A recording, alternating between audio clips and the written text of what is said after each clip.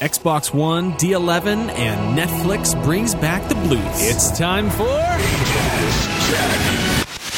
Hello and welcome to Ajaz Tech. I'm your host, Alex Zarnowski. I'd like to remind you that Ajaz Tech is part of Ajaz Networks. Please be sure to visit ajaznetworks.com for all of our latest shows and blogs, including The Salinor Show, Rant, and Internet Amazings. With all the rumors surrounding Xbox about always-on connectivity, it was amazing to discover that Microsoft had no intention of locking us into Xbox Live jail. They did, however, shackle gamers to a Kinect and require us to install Blu-ray Media games to the included 500GB hard drive. Perhaps the biggest shocker was the name, Xbox One. They kept that name under lock, key, brick wall, and forced rumor leaks, apparently.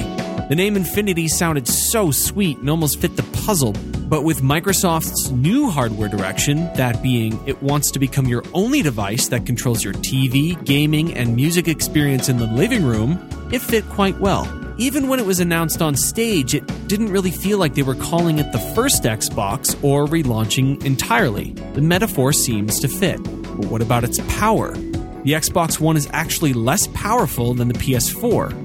Each console has 8GB of RAM, but the Xbox's is DDR3 at 2133 MHz compared to the PS4's DDR5 at 5500 MHz. They share a similar graphics architecture, that of the AMD Jaguar series. The Xbox has only 768 cores compared to the PS4's 1152. That's 1.23 teraflops compared to 1.84 teraflops. The PS4 is the clear winner in terms of power, but it's all down to the games and capabilities of the hardware.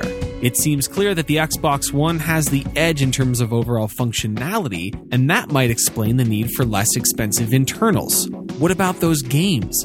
Microsoft seemed to be keeping mum on the games since E3 is so darn close. And it also decided to keep its announcements confined to an exclusivity launch deal with EA Sports, a new Forza, Call of Duty Ghosts, and the big one, an independent Halo TV series backed by Steven Spielberg. You heard that right. The Xbox One wants you to watch Halo and play Halo, all while voice controlling your TV from your comfy couch. Oh yeah, that controller. It seems taller and thinner while maintaining the same look from last gen, but they moved the Xbox button to the very top and filled that space with a Share and Windows-like button. The D-pad is more classic, with a flatter design, and no danger of being too spongy feeling. During the announcement, if you happen to be watching on your Xbox with a Kinect attached, you would have experienced a slight power outage. Anytime they gave the Xbox One a command using their Kinect on stage, viewers at home suffered those same commands. That's a very unfortunate bug to have to squash. Maybe they can bleep it out next time or request that viewers at home refrain from using their Kinect during the broadcast. Kind of seems like this whole voice command thing doesn't really work. Now, does it? That being said, the new Kinect is always on and always listening, so it can serve you better. Don't be sad, Galaxy S3 owners. Just because the S4 is here doesn't mean that Samsung forgot about you. According to Samsung, GS3 owners should be getting the GS4 software functionality update in June. That also means that you won't be getting features that are hardware dependent. Features include multiple lock screens, a new overall interface that will mimic the S4, driving mode updates, and I'm hoping that we'll see some multitasking updates. There's no word about the addition of new camera features, which I have to say are really fun to use on the S4. The new firmware has been leaked online and works perfectly fine, but with June only a week away, it would be better to wait for an official 4.2.2 release. Tim Cook kicked off this year's D11 conference. He seemed as confident as ever on stage, praising Apple for its great products and focus on the intersection of different services.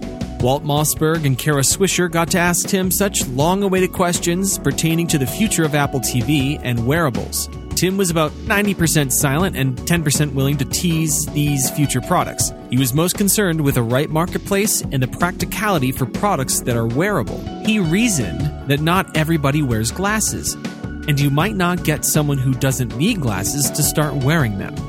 Tim went on to give the example of if he asked a room of 20-year-olds to hold up a wristwatch, the majority of them wouldn't be wearing one. He seemed to be most interested in sensor technology, which he admitted is a hot product and something that he was wearing at the moment from Nike.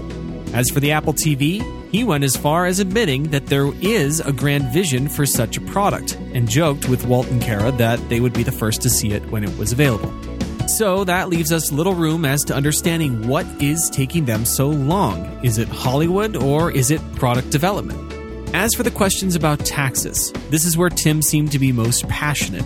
He was interested in tax reform and essentially justified offshore banking because of the way the United States taxes products and production of products. It seems that there is less incentive for people to manufacture in the United States, and he doesn't want other companies to gobble up potential work for Americans.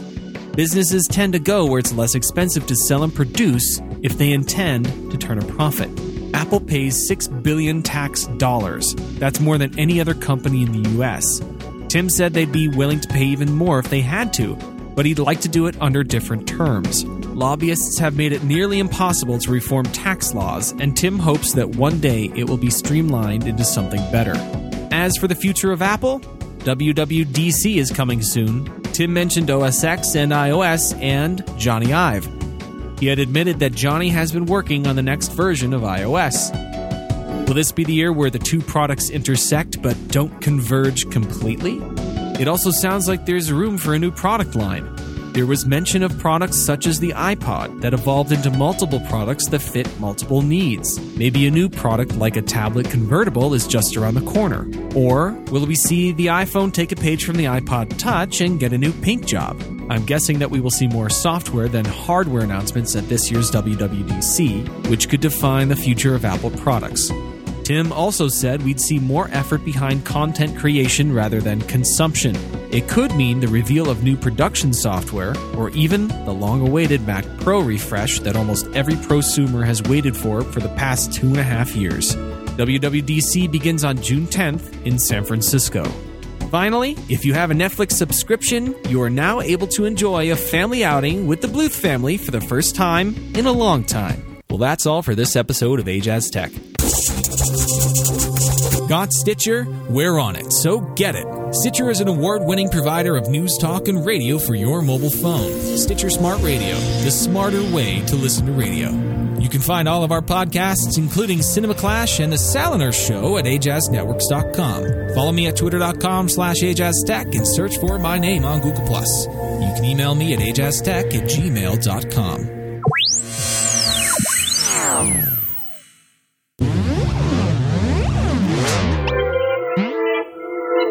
You can find this show and more at Ajazz Networks.